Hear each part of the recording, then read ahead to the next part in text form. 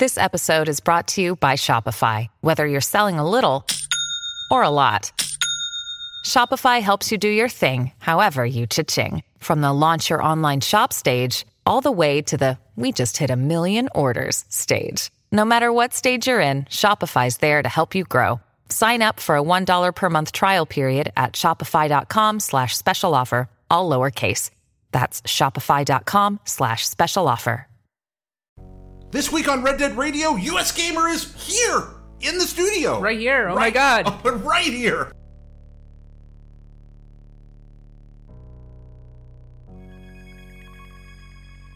Hi friends, welcome to Red Dead Radio, the Red Dead Redemption podcast. I'm your host, Jared Petty, and as always, we're going straight to the Wild Wild Guest. We're going straight to the Wild Wild Guest. We're going straight to the Wild Wild Guest.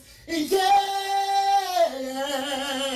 Wild Wild Guest is Kat Bailey, editor-in-chief of US Gamer, here to talk about Red Dead Redemption 2 and skinning deer and cowboys and and all the crazy stuff that's going on. Have you skinned a cowboy? I have not skinned a cowboy. Did I say skinning a cowboy? You know, skinning deer, skinning bears. Deer and cowboys. No, it could have been taken either way. I was just hoping there was a cowboy skinning minigame. Well, we know that humans are the most dangerous games, so. We do indeed know that. What was that guy's name? Maybe the to skin, because there's a I don't know.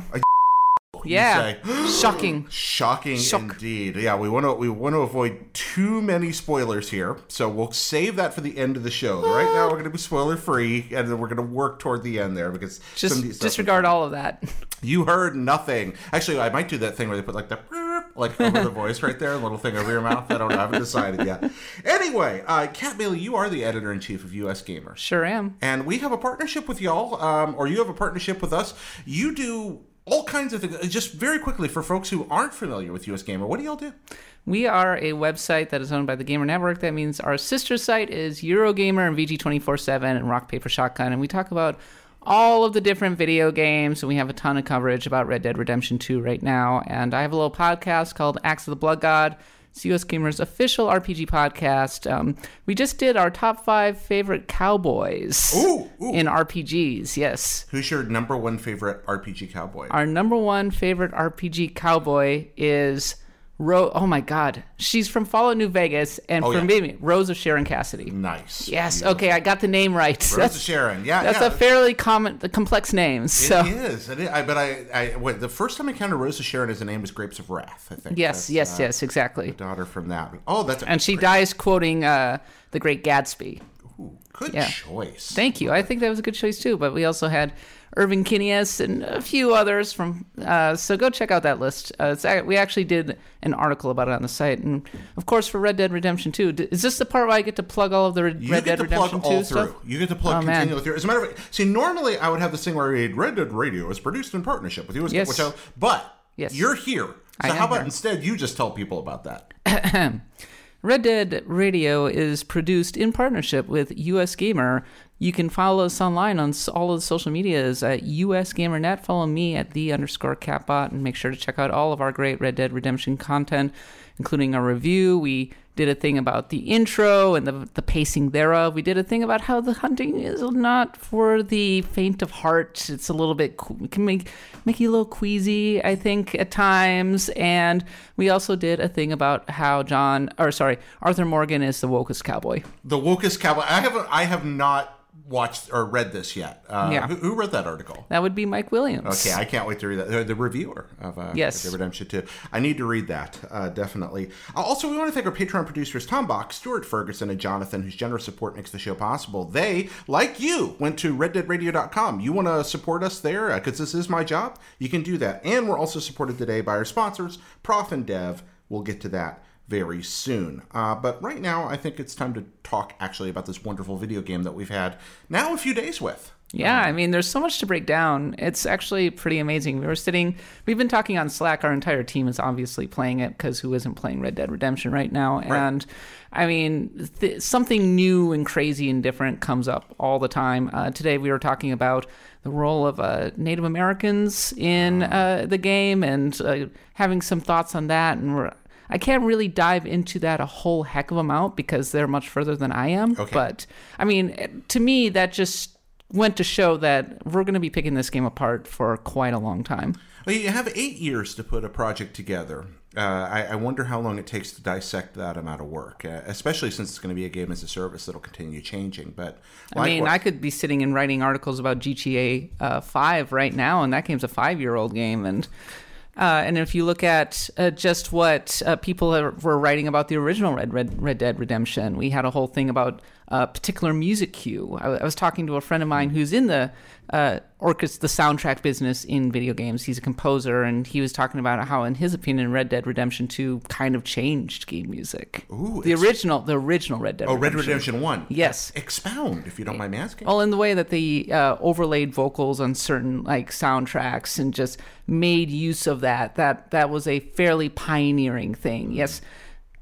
Which is kind of strange to think, because you would think that we would have had vocals in over action scenes and that kind of thing in games before that, and we did with, say, Bayonetta, but Red Dead Redemption was very much at the kind of the forefront in the way that it used its soundtrack to really set the mood in wonderful ways, like in the final moments when you're kind of riding toward home and such. Yeah, it does absolutely nail that. I mean, everybody remembers Mexico, but there's a lot of moments like that scattered throughout the game.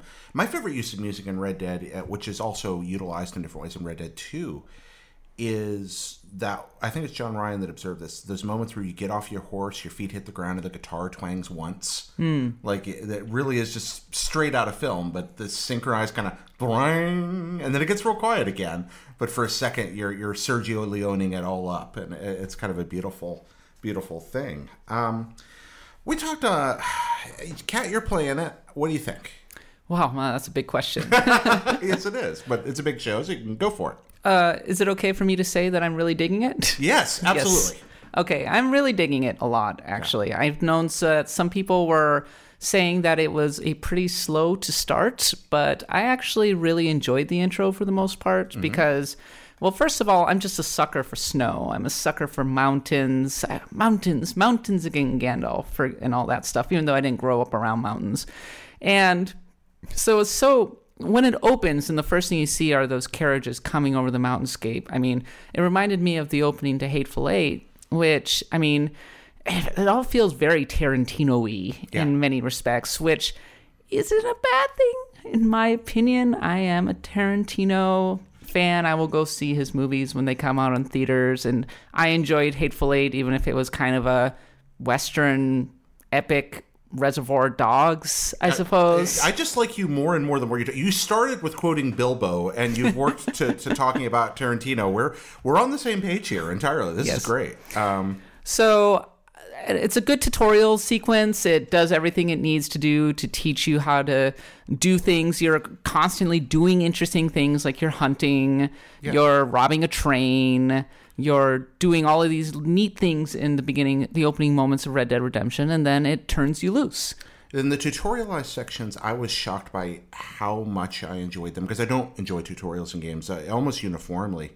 And it's I hate them. It's very rare that you have that subverted. But I do think for a game like this, where the controls are remarkably complex and there's so many activities to engage in, you kind of have to have it. I think just setting us loose in the world would have just all gotten angry. Do you agree with that? Or? Well, yeah, for sure. And it reminds me of what they did with White Orchard and Witcher 3, where in Witcher 3 you have kind of a little area, it's a little sandbox to kind of test all of your things and do various tutorial missions, and then it turns you loose in the wider world. Same with Breath of the Wild on the Great Plateau, right? Yeah, a lot of developers took that as just a remarkable thing. I was talking to Mike Laidlaw from BioWare at GDC, and he was just waxing poetic about how incredible he thought White Orchard was from a game design standpoint. So it's not surprised. I don't know if Rockstar lifted it wholesale, but that was the vibe that I got with it. What I was shocked by was, and this spoils nothing for anyone that hasn't played beyond the first couple of hours, was that you could go on a mundane skill learning mission and have key revelatory plot points take place in the middle of what would otherwise be the annoying throwaway. Oh, I'm going out with a kid to catch a fish, and whoa, did not see that coming. And there's a lot of that in the early game. That's really good writing and good game design, and I was struck by that. So once you were set loose on the world. Yeah, once I was set loose on the world, so I suppose that is this the part where we get to talk about like all the crazy stuff that we've been doing? Yeah, what we're going to do today, we're going to talk some about choice and consequence, and we're mixing those sections together here. But we have a long list of stories, anecdotes that people have written in. So what I'd like to do is hear your thoughts in the game, your thoughts about how the open world versus the storytelling and the consequence pans out, and your cool anecdotes. And then we're going to read through some of these together. Oh, wonderful. Yeah. Okay, let's do this thing. Yeah, so I mean, there's a lot to talk about. But when you get into the open world for the first time, it's actually fairly overwhelming because you're in this camp, right? And they're like, all right, go on, make some money or something, do stuff. And you're like, okay. And then but of course, you feel like you're reasonably well prepared.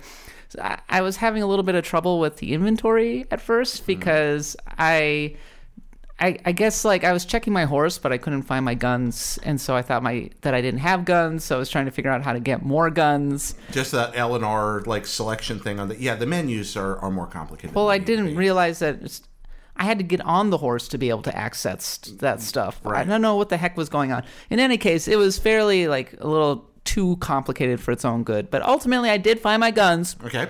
But in the meantime, I went into town with my knife. It was just me and my knife. You and your knife, okay. Yeah, and there was a moment where I got into this wrestling match with a guy, and we're wrestling around, and I'm trying to figure out how to fight, and I'm kind of hitting a lot of different buttons, and he's punching me around, and then all of a sudden, I'm stabbing him. Oh, so you accidentally drew your knife? Yeah, I guess I had my knife, and I was stabbing him and stabbing him and stabbing him, and I'm like... And, like, I was there with a couple of my housemates, and we just went, whoa! Like, it was kind of shocking in its violence, and we couldn't believe it. And then at that point, I was just like, well, this is my new best friend, Knifey. Okay. And so I'm walking around down the street, and I'm like, knife goes in, knife goes out, knife goes in, knife goes out. Were you just, like, wiping the town out? Or I was just drawing it, sheathing it, drawing it, sheathing it. Okay. At one point, this guy... starts yelling at me, or he says something mean to me as I'm walking past. Yeah. And so I just start walking after him, I don't know why, menacingly, and he looks over his shoulder. Yeah. And he goes, what are you doing? And he's like walking faster, and I'm like, knife. Oh, that's great. Come meet Knifey. And he starts running away, and I'm chasing him into the forest like a freaking serial killer. And then finally I caught up to him in the dank woods, and I'm strangling him, and I'm just like, oh, what should I do? And then the next thing you know, Knifey is like going to town again, just can't control Knifey. Kat, you're not carrying a knife right now, are you? Knife goes in, knife goes out. Yeah, so... Did you buy the skull mask to go with it so you can be a proper I'm Michael not Myers? a serial killer in games. Okay. I'm not that kind of person. Except for this man that you followed outside of town. Yeah, well, he was kind of a jerk. Okay.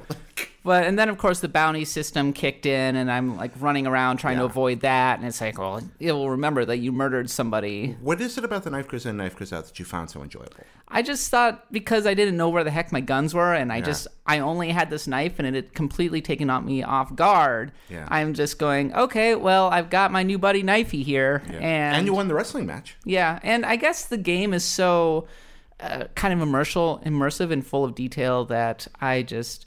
naturally start to make my own stories about things that are happening within the games. So I find myself, I've collected a fairly large arsenal of weapons now, and I fooled around a lot with the crafting, so I'm getting some really cool stuff. The moment I read the words homing tomahawk, I was definitely intrigued. But I'll often select the weapon that I feel like makes the better moment. And what I mean by that is I'm very pragmatic in most situations, but if somebody's just walking by, I'm like, I could shoot you, but homing tomahawk. Yeah. You're right here.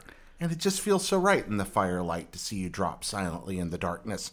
I like the way the weapons feel. I like that they feel violent. It's a visceral game sometimes. It is. So one of the things I like a lot about Red Dead Redemption 2 is I find a lot of open world games actually pretty boring. And I don't want to name names or anything, but often I just feel completely disconnected from them because I just don't feel like I can make my own story. Everything is so set on making the smoothest, most enjoyable experience that I just feel like I'm doing busy work. I'm completing all of the different things on the map. Breath of the Wild didn't have that.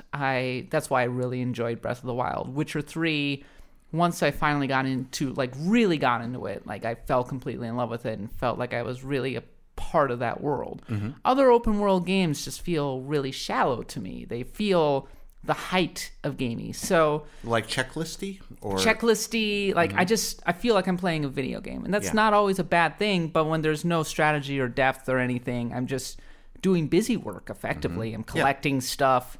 I'm, doing whatever. And invariably, because they're putting so much emphasis on the world, the rest of the mechanics can't be as good. Okay.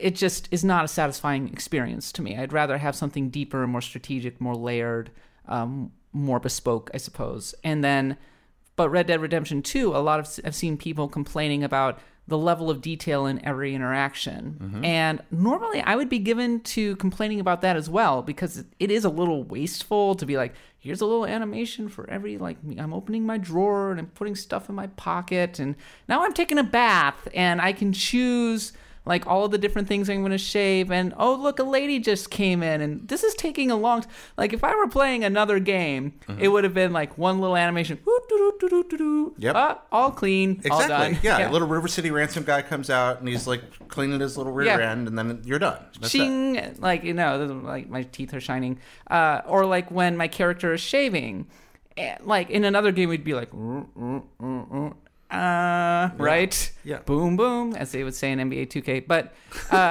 because there's a bit where you're shaving and they just spin the barber's chair and then you pop on, you're like, hair, exactly, beard. And then but in Red Dead Redemption 2, you're so, okay, what level do I want to go down to? And what part of my face am I shaving in this particular moment? And the level of detail is ridiculous. It's almost too much, but at the same time, it puts me in the game. Well, how does it do it? Why do you like it? Breaking it down for a moment, what about that is hooking you? What's pulling you in and making that difference? I just feel like I'm part of the world because you're doing so many little things at any given time. Mm-hmm. There are these survival elements. There are little jobs that you can take on, playing the poker games and that kind of thing. Normally, that kind of stuff is so shallow that I just want to completely ignore it and just try and get through the game as fast as possible. But last night, I was playing multiple games of Hands of Poker, and they're sitting there talking. My opponents are sitting there talking with one another and going on about different stuff while I'm focusing on my cards. And I just can't believe the level of detail that goes into this ridiculous game, and I kind of love it. I'm with that. I'm with you on that. That's been my reaction as well. And I know not everybody has had the same response, but for me, that is both what I expected based on it, because there was a lot of truth in marketing on this game. It really was. I have to commend them for that. They gave us what they promised. I mean, when it comes to playing a game, I guess for me, I just have to be able to feel immersed in the game, or to the point where I am creating my own stories in my head. Mm-hmm. Often, I don't necessarily care what the developers are actually writing. I respect the role of the writers, and I've played plenty of games with good stories, right? But when I truly fall in love with a game is when I feel like I am creating the story. And to my surprise, I feel like I am kind of doing that when I was going Knifey, right? Yeah. That was my own stupid story that I was The story of Knifey. Yes, the story of Knifey. Everyone's favorite children's book. The Ballad of Knifey. Ballad of Knifey. That sounds like a game you could buy on Steam. I'd probably buy the Ballad of Knifey. That sounds like we ought to make that. So let me ask you this then. You have this marvelous openness. How do you feel that works in conjunction or in tension with the story-based elements of the game, around the gang, around the parts of the game that are, I don't want to use the word required, that's not right, but which bring you through a kind of interactive narrative that you may take out of order, but which is still ultimately, to some degree, a scripted narrative. How do you feel those two things are working together? Mike Mahardy was on recently talking about how he felt that it gave him a sense of consequence, the way those two things interacted. I'd like to know how you'd sum up those interactions. If they didn't have a story, I'd be fine with it. Yeah? Yeah, I could just go and mess around with the world and do missions to my heart's content. But the story does ultimately kind of connect things together. And I like the gang for the most part. I like Dutch a lot, for example.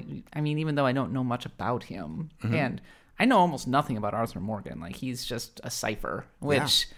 I mean, which is kind of the point, I guess. I'm just playing as this manly cowboy man. It's very masculine. My roommate was going, who was a woman, was going, I feel this is a very masculine game. I'm feeling like I'm growing a beard just watching you play this game. But in terms of consequence, so Mike, our reviewer, who we were talking about this on Slack, he said that he was making a lot of money and like just he was doing tons of jobs, getting lots of money. And the gang's going, oh, we need more money. We need a lot more money. It's like, just sitting on it. I got all my money right here. Enough that he's paying off all of his bounties and everything. So in that respect, ultimately, at the end of the day, it has to be a game. You can't escape the gaminess of it. People are going to find things to do. And when I was playing, when I'm playing this through this open world, it occurred to me, like, getting back to the story of Knifey, these characters are there to be trolled. When I was watching a Twitter video, like somebody shared a video clip of just a horse being on fire for no reason, and a carriage shows up. Yep. And then all the horses start freaking out, and somebody goes running away, and another horse runs into the fire and burns. And you have this like charred hydra of dead, burnt horse flesh. I've seen this same video. Yeah, yeah, that's Red Dead Redemption or a Rockstar game to a T. Just chaos building upon chaos, building upon chaos. I have a lot of respect for the game for its ability to pull off a very enjoyable, character-driven story that I've really liked, and to still grant me tremendous agency. I don't quite know how they did that, but it's I'd like to examine more carefully how that is working once I've finished the thing and done the epilogue. But it's relatively early in the game, but my feeling is just kind of it does what a lot of RPGs do, which is has a lot of side quests that form their own little stories that you can do, but then it also gives you a lot of little side missions that are just jobs. And if you want to go fishing or hunting in the wilderness, you can. If you want something a little more directed, you can do that. And then there's a through line as well that will take you from area to area and advance the story. And this is like time-honored kind of stuff that you've seen in BioWare games, Witcher, you name it. This is very Witcher. It's a very RPG. I'm glad you brought that up. It has freaking crafting. You're an RPG. I mean, you know everything about video games, but you're an RPG specialist. Yeah, and that's one of your areas of genuine. And I wanted to ask you. Obviously, genres exist so we can file things, right? They're not real. No, they're real to me. Oh, okay. Coming from my the very first episode of Axe of the Blood God is, what is an RPG? Yeah. Because it feels like that's a question that we're constantly asking ourselves. I think that there's a lot of reasons for that. D&D feeds into that. How about listen to the first episode of Axe of the Blood God and get that. But genres largely do exist so we can understand complex things simply. So we can find them and file them and market them for that matter. Is Red Dead Redemption 2 an RPG? No. Okay. Because an RPG is a game that is focused around character development and, kind of telling a story and having an effect on your character. And yes, you can have an effect on your character and the appearance of your character, but Red Dead Redemption 2 is built around exploring this open world.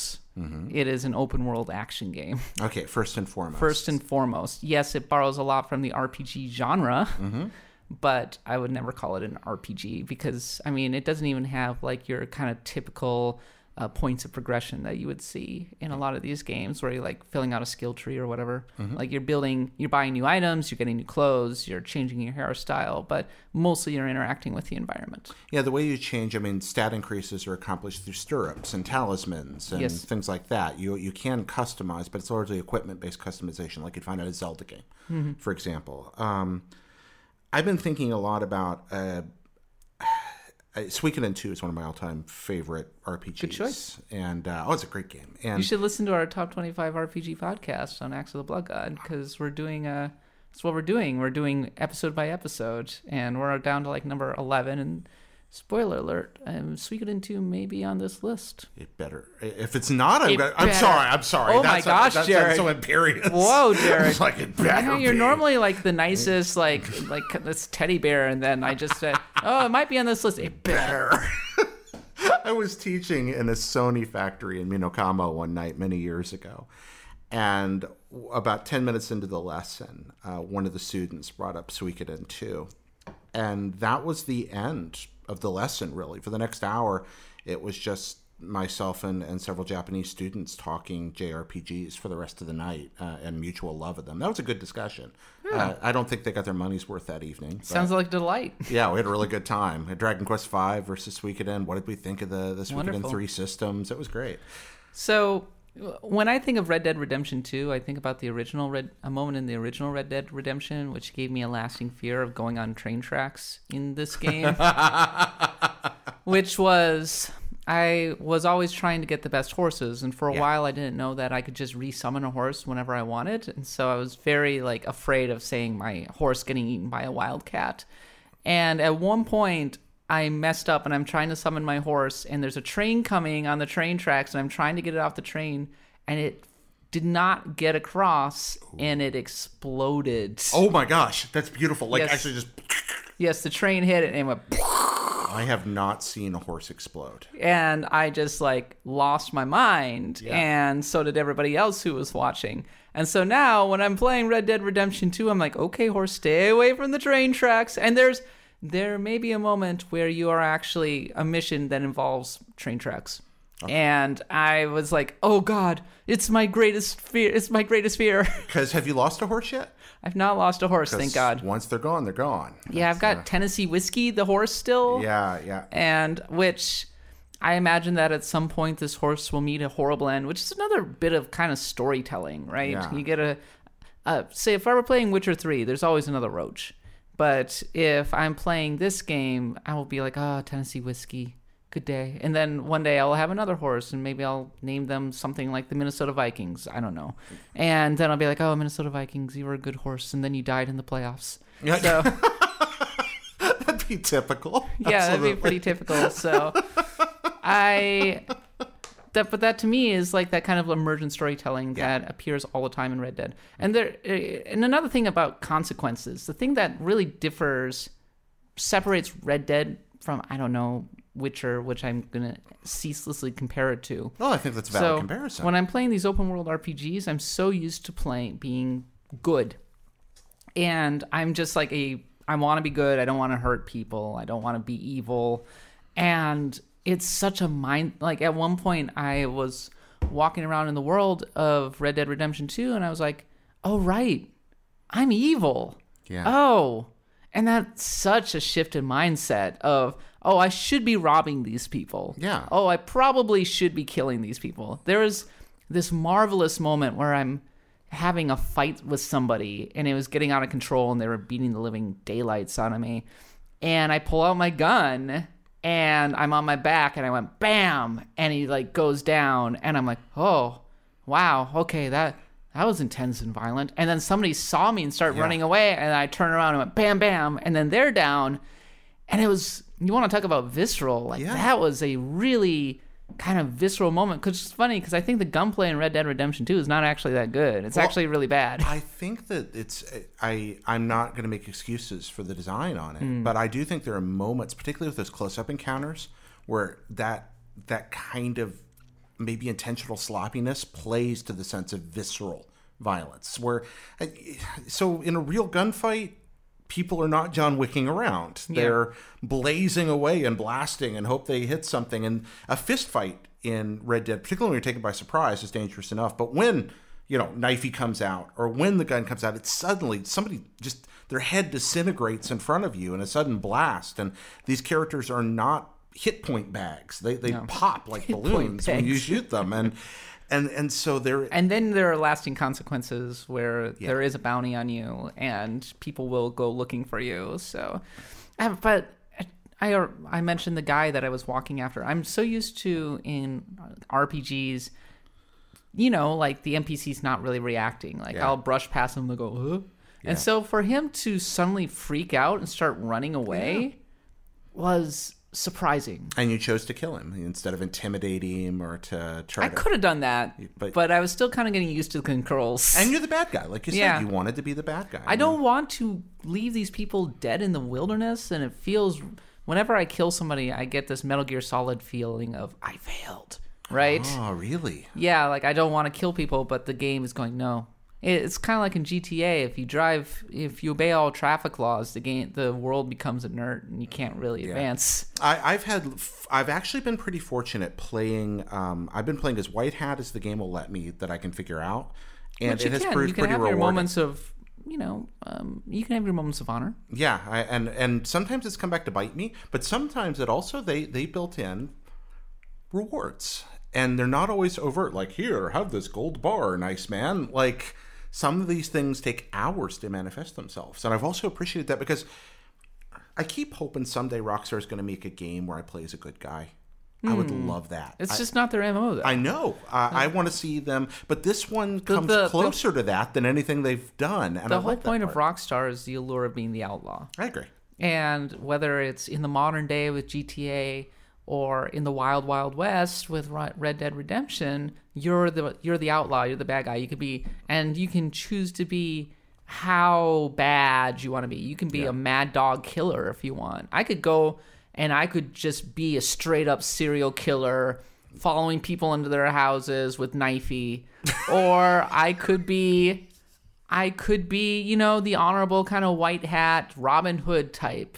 I'm keeping you out of my kitchen, all this knife talk. It does worry me a bit. Hey, they gave me the butcher knife. It would just appeared in my hand. I don't know what happened. So you mentioned being followed, and I think that's going to make a good transition. We asked the Red Dead Radio community for their stories of emergent gameplay, and boy did we get some. We got so many that there is in fact no way I'm going to be able to read nearly all of them, but I am going to read a few, and we'll read some more on the next episode. So let's start working through these and see what we discover here. Ooh, I'm looking forward to it.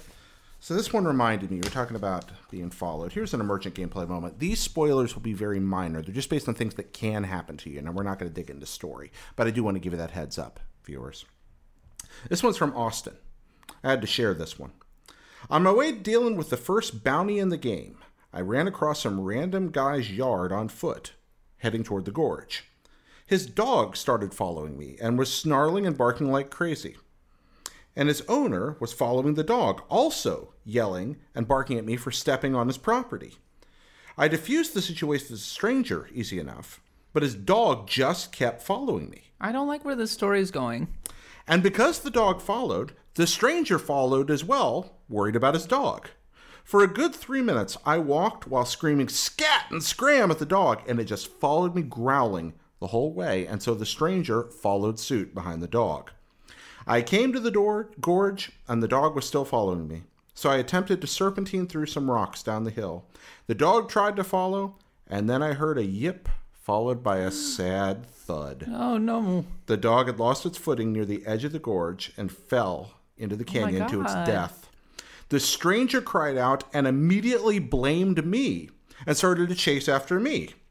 Fed up, I let him come down, put my fists up, and I laid him out on the side of the gorge. That's wild. I couldn't believe how random and ridiculous a moment it was on my way to such an early mission, but I'll always remember it. That's remarkable, actually, because the fact that the dog died from some kind of weird accident of, I don't know, physics or something like that, or just environmental pathing. In so many other games, the dog would just fall off the cliff and maybe be at the bottom, and you'd be like, hey, look, there's the dog at the bottom of the cliff, and the guy would be like spinning around or something. Yeah. And instead, there were multiple levels, right? Where they were following you, and then the dog died, and then the AI or the scripting or whatever they were doing knew enough that it just turned around and was like, first of all, the fact that he was sad that his dog died. Yeah. And then second of all, that he blamed you. Right. That's crazy. I love it. I have never seen anything like that in a game before. I haven't either. I can't think of an instance. It's like some Dwarf Fortress stuff, except more personal. Like it's really nuts. It's net hack levels of involvement going on there, but in the AAA game. Well, it's sort of the developer thinks of everything kind of thing, but you don't often see that in an open world game. No. Which is why I was saying, this is why I'm digging it, is that there are moments where I'm like having my immersion broken, and it feels like my immersion is constantly being broken in a lot of open world games. I have a theory about the design document for Red Dead Redemption 2. I can't prove this, but I think if you go into the Rockstar Holocron and you find the giant notebook that's this thick, the big binder full, if you open it to the first page, it just says Shenmue, but good. I think that might be what it's called Yakuza. Okay, there we go. That's a good point, too. Yeah. But that idea of somebody experimenting with creating a world. Were you at the GDC conference a couple of years ago where the devs were talking about putting Shenmue together? Oh, yeah. Yu Suzuki was doing his classic game postmortem about... Yep, I was definitely in the audience for that. And it was a very interesting discussion because it showed how much development techniques have changed and how much tools have changed and how they were handcrafting every last aspect of that world, and which is the consequence the world was actually pretty small and they couldn't really do any actual game design and that kind of thing. So, and that led to a very interesting experiment. Succeeded or failed, I think it depends on who you ask. I like Shenmue, even though it's a pain, but... A lot of people do. Yeah. Where do you fall on it? I'm curious. I don't like it. Yeah, I feel like Red Dead Redemption 2 is Shenmue, but good. I don't like games that waste my time. Yeah, well, Shenmue's good at that. Don't you want to go to work? No, I mean, no. I don't want to drive a forklift. Don't want to drive the forklift? Oh, I'm going to get so much hate mail now for being like, oh, Shenmue, you hate Shenmue. You must hate video games. No, a lot of people don't like Shenmue. You know what? Chrono Cross has too many characters. I'm sorry. I can't do Shenmue. It's all right. I don't think anybody's going to hold that against. Well, I'm sure somebody will. Somebody's holding against me right now. That's true. That's a very good point. I respect Shenmue. There we go. You just don't want to play it. I just don't want to play it. Before we move on, I want to give a word from our sponsor here because we're pretty far into the episode, and these kind folks decided to sponsor us. So I want to thank sponsor. them. Thank you. Yes, we're sponsored by Prof and Dev. Prof and Dev play games. Prof and Dev. Yes, indeed. I don't know Prof or Dev. Okay. But they've chosen to sponsor our show. And so Prof and Dev Play Games is a weekly video game podcast that posts on podcast services around the globe every Monday morning. Grinding out side quests in Assassin's Creed, watching a loading screen after getting kicked in the head by a horse in Red Dead 2, replaying Breath of the Wild for the 13th time. Oh, wow. That's a lot of times to play Breath of the Wild. Yeah, I mean, even with the speed running, that would still take have you ever tried the speed run where you just go straight from the Great Plateau to Ganon? Though I've watched people do that, and it's really amazing. I'm not that good at video games. Also... Well, you better just stop right now. Yeah. Do you like the speed running? Oh, not really. I'm not really a speedrunner. But my roommate does love speedrunning, actually. Yeah. He's constantly watching speedruns of especially Mario and that kind of thing. Yeah. So, but when somebody beat Mario 1, he was very excited recently because they broke the world record. But I love that. Yeah, but I've seen the Breath of the Wild stuff is so insane that the way they've manipulated the physics engine that... being thrown over things. And I love when games... I don't know if Prof and Dev Play Games talk about speedrunning. But I'd like to find out. And you could find out, too, by going there. And the Prof and Dev would make a great companion for all your gaming journeys. The Dev is an industry veteran game developer who left the AAA lifestyle for the indie scene. And the Prof is an English professor who has a passion for video games. Friends since high school, Prof and Dev discuss the week's newsiest news, dissect the games they're playing, and cavort in all the best ways. I do love a good cavorting. Also some chicanery occasionally. Oh, and they also give out game keys during the podcast. Aha! Ooh, that's the secret. There you go. Join Prof and Dev Play Games Monday mornings wherever you get your podcast. That's Prof, P-R-O-F, and Dev, D-E-V, Play Games. You get that every Monday morning wherever you get your podcasts. Anyway, so there's thank you for sponsoring us. So if you'd like to sponsor Red Dead Radio, you can do that by contacting me at mail@reddeadradio.com. Also, if you just want to tell us stories about things that are happening to you in Red Dead Radio, you can do that just like Josh did. Dear Jared and Kat. Hi. I'm adding in Kat because he didn't know you were here. Now he knows. He should know. As I was traveling to the city of Saint-Denis or St. Denis, or how are we going to say it? I have no idea. I don't know either. I found myself overcome by a fog. As I kept trotting along on top of my faithful gray speckled thoroughbred Silverado, I found my horse becoming more and more unnerved. I tried to calm her, but eventually her fright grew so strong she dethroned me from her back and I landed face down in the mud. As I went to retrieve the poor girl, I happened upon a corpse hung from a tree. Ooh. The poor soul, he must have been a fellow outlaw that was lynched after luck ran out and time caught up. After taking a minute to pay my respects, I shot the rope so that I could loot his corpse. After all, he wouldn't be needing anything from this world in the afterlife, so not looting him would have actually been wasteful if you think about it. Just as I did that, I was ambushed by 3 macabre gentlemen that legitimately scared me to death in the fog. I took the first down instinctively with my knife. There we are. Knifey, excellent. And the other 2 faced my wrath of dual pistols that I've named Contrition and Penance. Oh my gosh. After I fell, Those are names. That's amazing. Were you drawn by Todd McFarlane? Are you in Overwatch? Do you go by the name Reaver? Necrid. See, after I felled my... I think it's awesome. After I felled my assailants and looted their corpses, I took one last look at the man I found hanging from a tree and wondered if maybe he'd been an innocent that had wandered into the wrong part of the swamp. After pondering for a moment, I remounted my horse and continued on my journey. Now, this is the same guy that wrote us another story I'm going to read in the next episode. Ooh. I'm just going to tease that one by saying that he calls it a Revenant reenactment. His other yes, moment. Somebody else mentioned that it reminded them very much of the Revenant, especially the early part of the game. Well, when Red Dead Radio started, you mentioned Hateful Eight. We've heard that. Yep. Obviously, the Revenants come up. Many other... the first few episodes of the show were about movies that influenced Red Dead 1. The murder of Jesse James by the coward Robert Ford. Ooh, expound.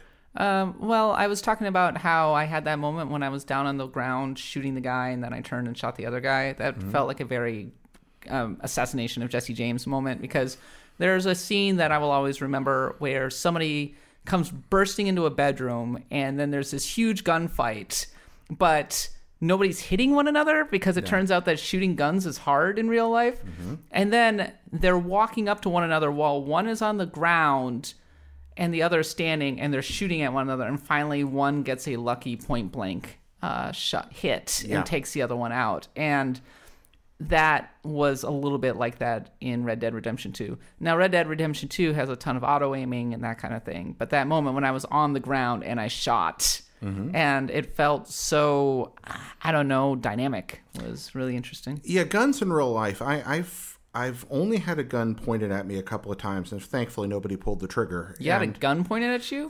Twice, yeah. It's been a weird life. Yeah, just a little bit. Anyway.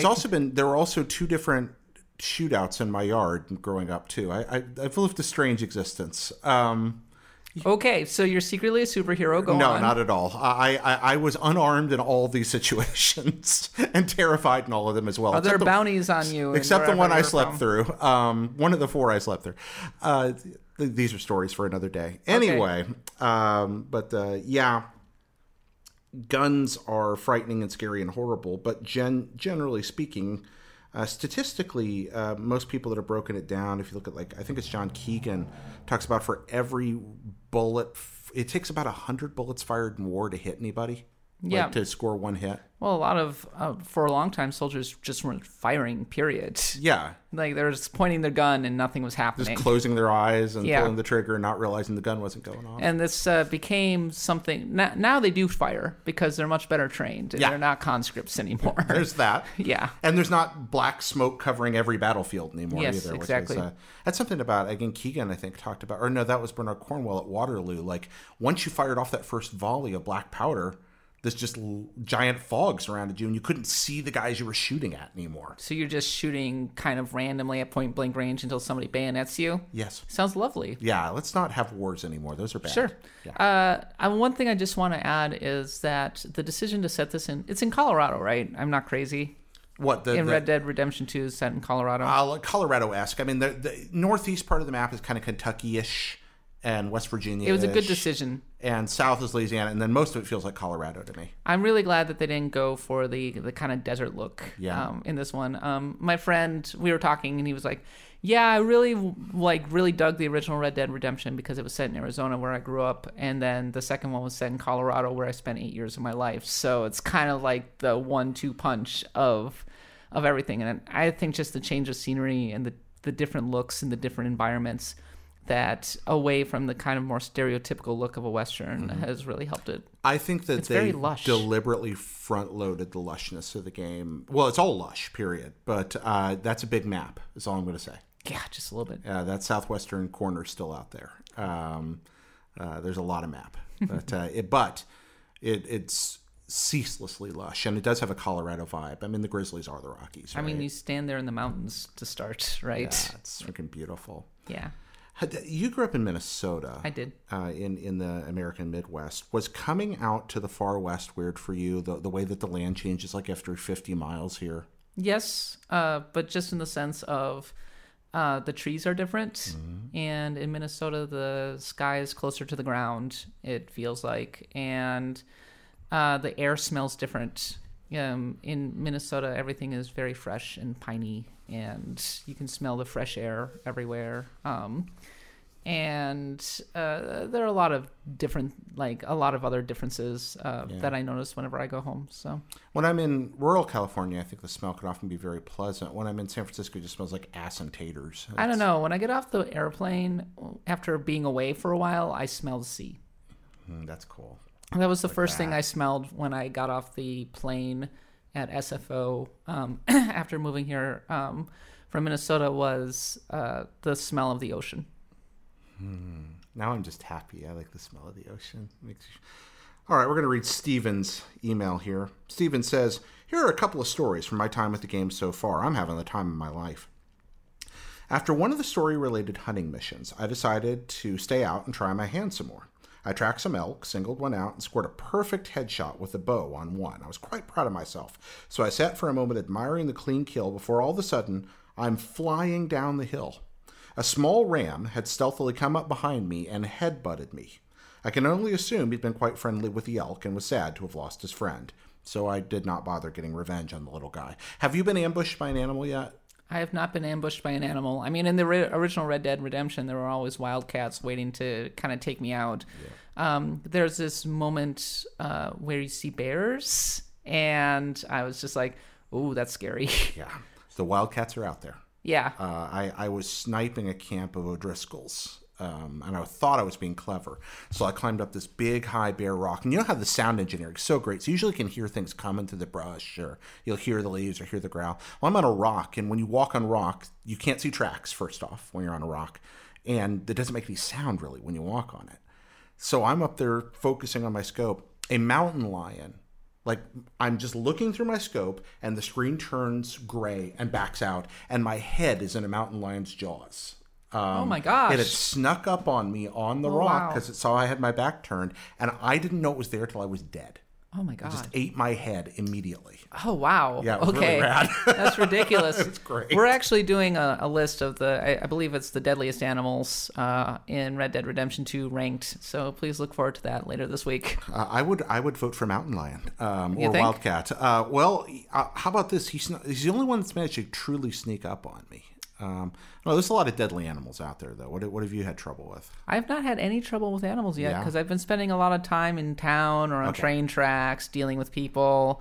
I've had trouble with large, bald, drunken men in this game who want to fight me in the street, and I'm getting punched in the mouth in the mud. So far, no animals, thankfully. But I know that moment is coming, and poor Tennessee Whiskey is going to end up in a ditch on fire or something. So yeah, but then you get to name your own horse. I mean, that's true. But I'm going to miss Tennessee Whiskey. It's a good horse. Tennessee Whiskey. I have Zach Ryan right now and Glue.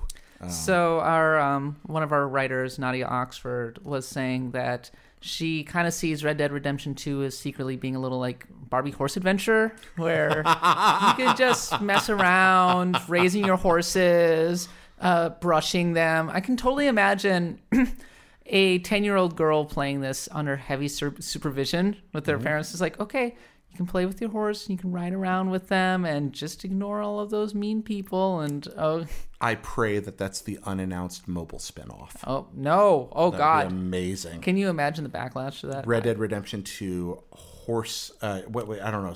Red Dead Barbie Horse Adventure. Yeah, Red Dead Barbie Horse Adventure. Red Barbie Horse Adventure would play. Oh yeah. Okay. Yeah. Or Red Barber's Brooklyn Dodgers Horse Adventure. There you go. That too. From Bobby, last night I had a rage quit moment. I used the fast travel to head up to the Grizzly to complete the Gunslinger's picture mission.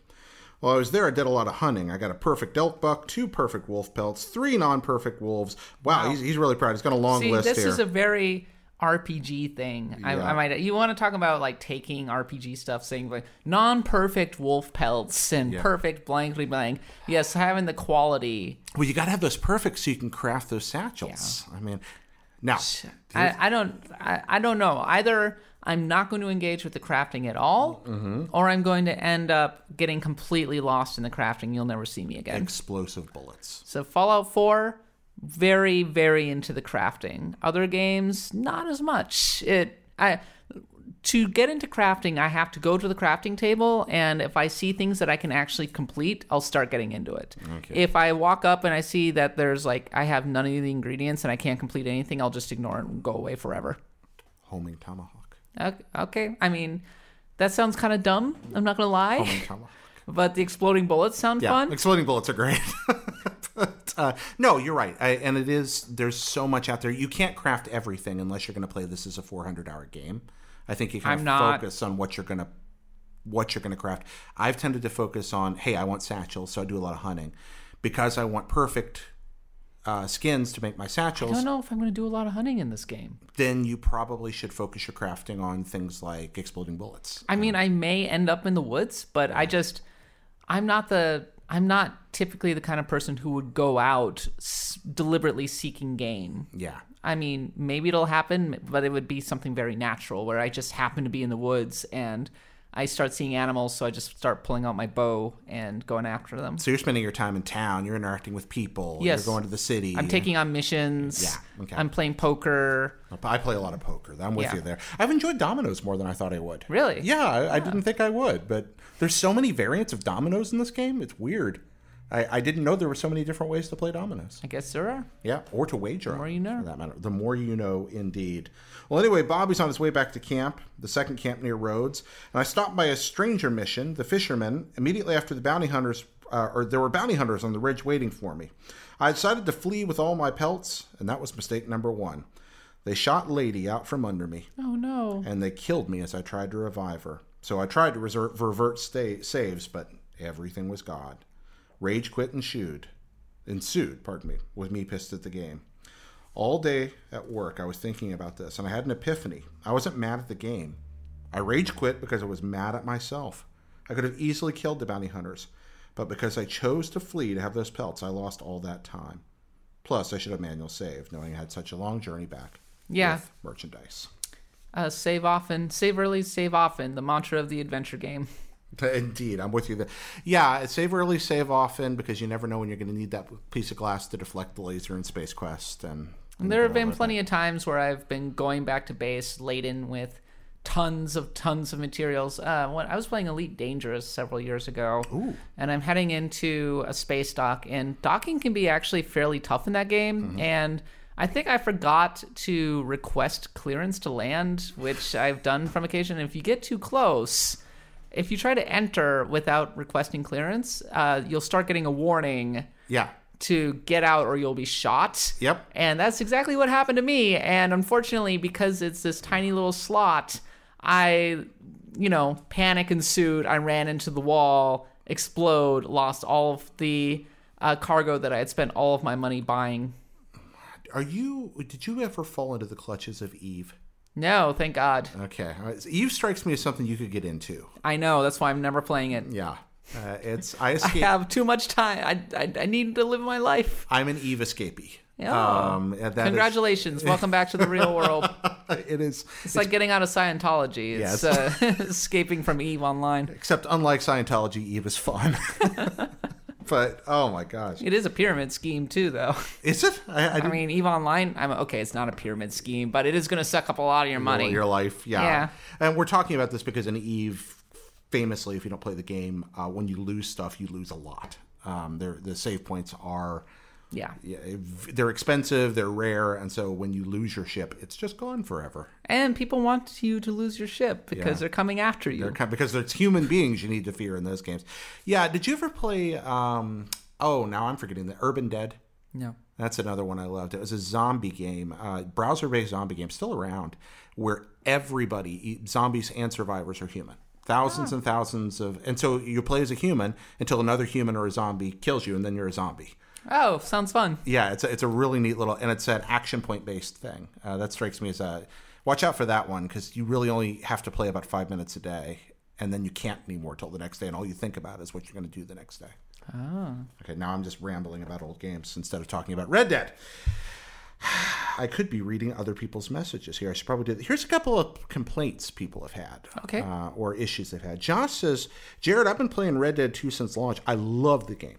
Love the graphics, story, and characters. My biggest complaint, though, is that Arthur Morgan just walks around too slowly. You think? I love the slow pacing of the game as opposed to the breakneck pace of GTA 5. But Arthur needs to walk around faster.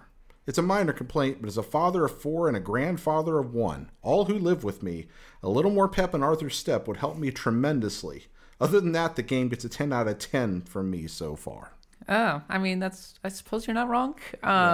He does move a little slowly. Mm-hmm. I don't have anything more to add except maybe press X to run. Oh, I like Arthur's gravity. I gotta like his plod. But I can understand some of it. When you get so used in video games to zipping. Yeah. But I feel like if you zipped in this game, everything else moves so slowly that you just look weird. I mean, you look weird anyway a lot of the time. And you're like bumping into people with your horse and stuff. One of my favorite videos is somebody punched a horse and then the horse kicked them. And I just thought of Mongo from Blazing Saddles. Mongo's only pawn. Yes. Exactly. Here's another one. Hey, Jared, I've been binging on Red Dead for the last few days. I'm really loving the game so far. Since the realism of the game is an integral part of what makes it so special and immersive, I'm always shocked when something strikes me as non-realistic in the game. The example that stands out most to me personally was when I robbed a guy who just won every round of dominoes, and hence the $4 pot at the end, as I suspected him of cheating, only to find that he only had $1 on him. I was fully expecting to get the $4 at least, but given how this game deals with realism and consistency, especially in details, and I was very surprised this happened. Just wondered whether you'd had any such moments yourself, and if so, what they are. Big fan of the show. Keep up your great work. Cheers from Grant. I remember now. I was going to intimidate the guy with my gun. I was going to rob him, but I accidentally stabbed him because knifey must be fed. Okay. I think we need a shirt. This is knifey must be fed. You just wear that around. That's kind of great. Yeah. Let's wear it to GDC next year. See what happens, Yeah, so I think I wanted to kind of strangle him a little bit and then get up and point my gun at him or something. I don't know. But instead I ended up stabbing him a lot, and that was embarrassing. So sometimes we do have those accidental moments where the realism breaks for... Yeah. Or when I was in the fist fight and I shot the guy, I did not intend for it to go to that point. I just wanted to fight him, but I also didn't want to reload. Okay, that makes sense. Now, I haven't had too many of those breaks, but I know they're there. I haven't been looking for them very much, and I really ought. I run a show about this game. I'm going to play hundreds of hours of it. I'm sure I'll have more to dissect there soon. Now, we're going to read a lot more of these on the next episode because you all send us some great ones, but I want to save some for that. We're very careful about spoilers here, but we're getting to the end of the episode, and we are going to talk very quickly about one fun little thing, just a quick tease, and that comes off this final message that I have here. Oh, or my phone could start ringing in the middle of the show because I forgot to mute it beforehand. This is what editing's for. Hi, hello. So we're always very careful about spoilers here at Red Dead Radio, and we've been very... Except for me, I just love to spoil everything. Nonsense! You're I did it in the first minute. Yes, but we bleeped it out, so no one knows. Oh my gosh. Okay, that's fair. But we're going to talk about what you talked about there at the beginning. So you stick around. If you stuck around, you get to hear about this. This is a letter from Hampus, and this kind of tease some of the stuff we're going to talk about in the next episode. But hey, first off, really like the show. Great job. In the last episode, you talked about this eerie feeling of being watched in the game, and then said there's a reason for that. I felt this exact same thing, and I can't figure out why. Is it something that explained in the story? Because I need to know. It's kind of creeping me out. So, Kat, we were talking in the last episode about how Red Dead is very good at making you feel watched, especially when you're alone in the woods. Yeah. And some of that's great sound design and great environmental storytelling, but there is a little more to it than that, too. Concretely, have you stumbled onto any of this? Nope. Okay, well, Rockstar loves their UFOs. Why? I don't know. Because it's funny?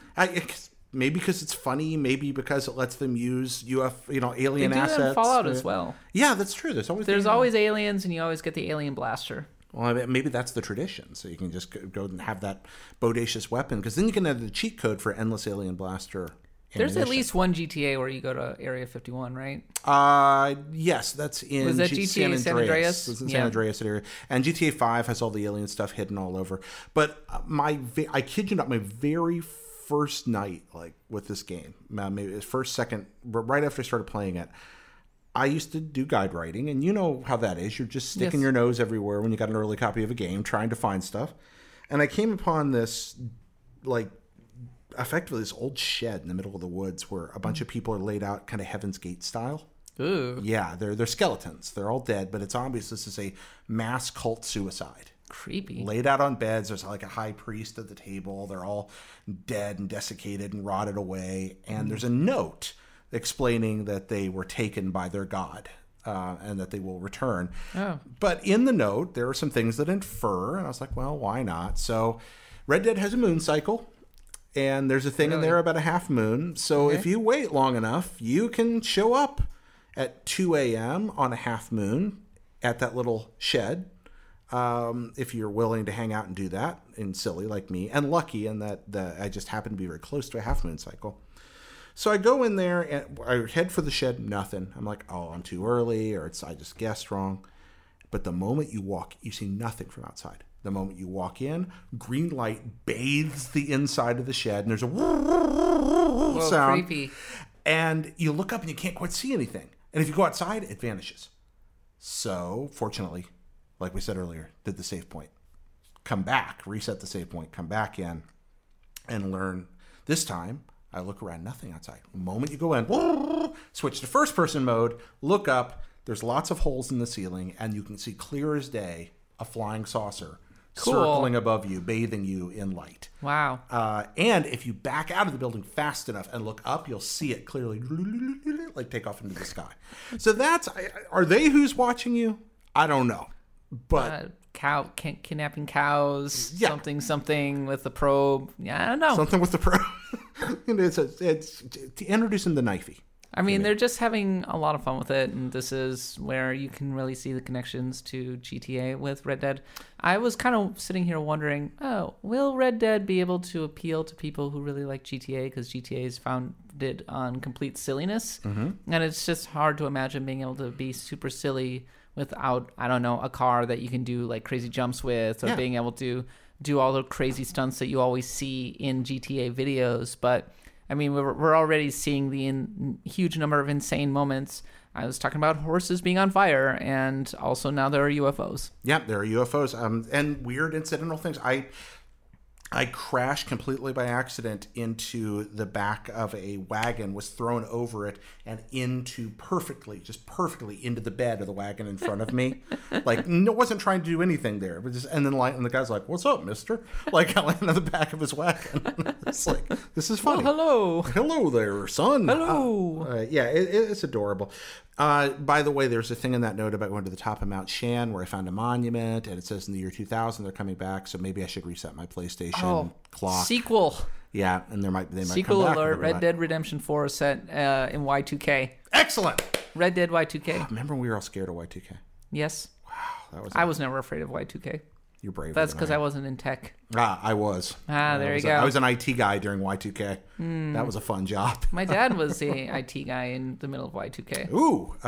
Was he It's really exciting to talk about this. No, I would be amused if they made a modern day urban cowboy kind of game set in 2000. Was it the cowboy way, like Woody Harrelson riding around in the Sure, yeah. Okay. Man Out of Time. Yeah. John Marston, he didn't actually die at the end of the original Red Dead Redemption. He was actually teleported. He was teleported to the far future. I'd play that. It'd be like Futurama. Machete in space. But except it's in 2000.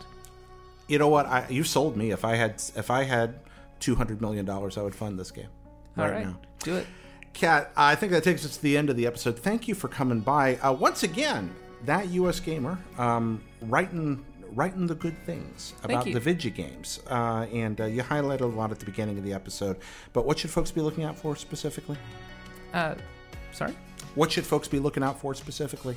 Oh, you should be definitely looking out for, as I already mentioned, the deadliest animals in Red Dead Redemption 2. I do plan next week to get into kind of deeper, more analytical territory. We're trying to hit a lot of different angles right now, but I feel like I've got a good solid 2,500 words in me, 2,500, 3,000 words in me about this game. So excellent. Let's see how this turns out. Well, thanks for sparing a few of those words for the show today. It means a lot. Thank you for coming by. And once again, you're the Catbot, and it's US the underscore Catbot. The underscore Catbot. And you want to check that out on Twitter, and I hope that you will. Please subscribe to Kat. She's always got something amusing to say. Axe of the Blood God, and US GamerNet is all of the Facebook and Twitter and all of that stuff. And yeah, there's still quite a few more games coming out in November. But of course, this is all Red Dead all the time around here. Oh no, we talk about other games sometimes. Oh, really? And as for all Red Dead all the time, most of y'all are still playing through the early parts of this huge game. Right around the time you finish should be when we're ready to do the Red Dead Redemption 2 spoiler cast. Don't worry, we're still being very careful around spoilers. Till then, we'll let you know when you have to be careful.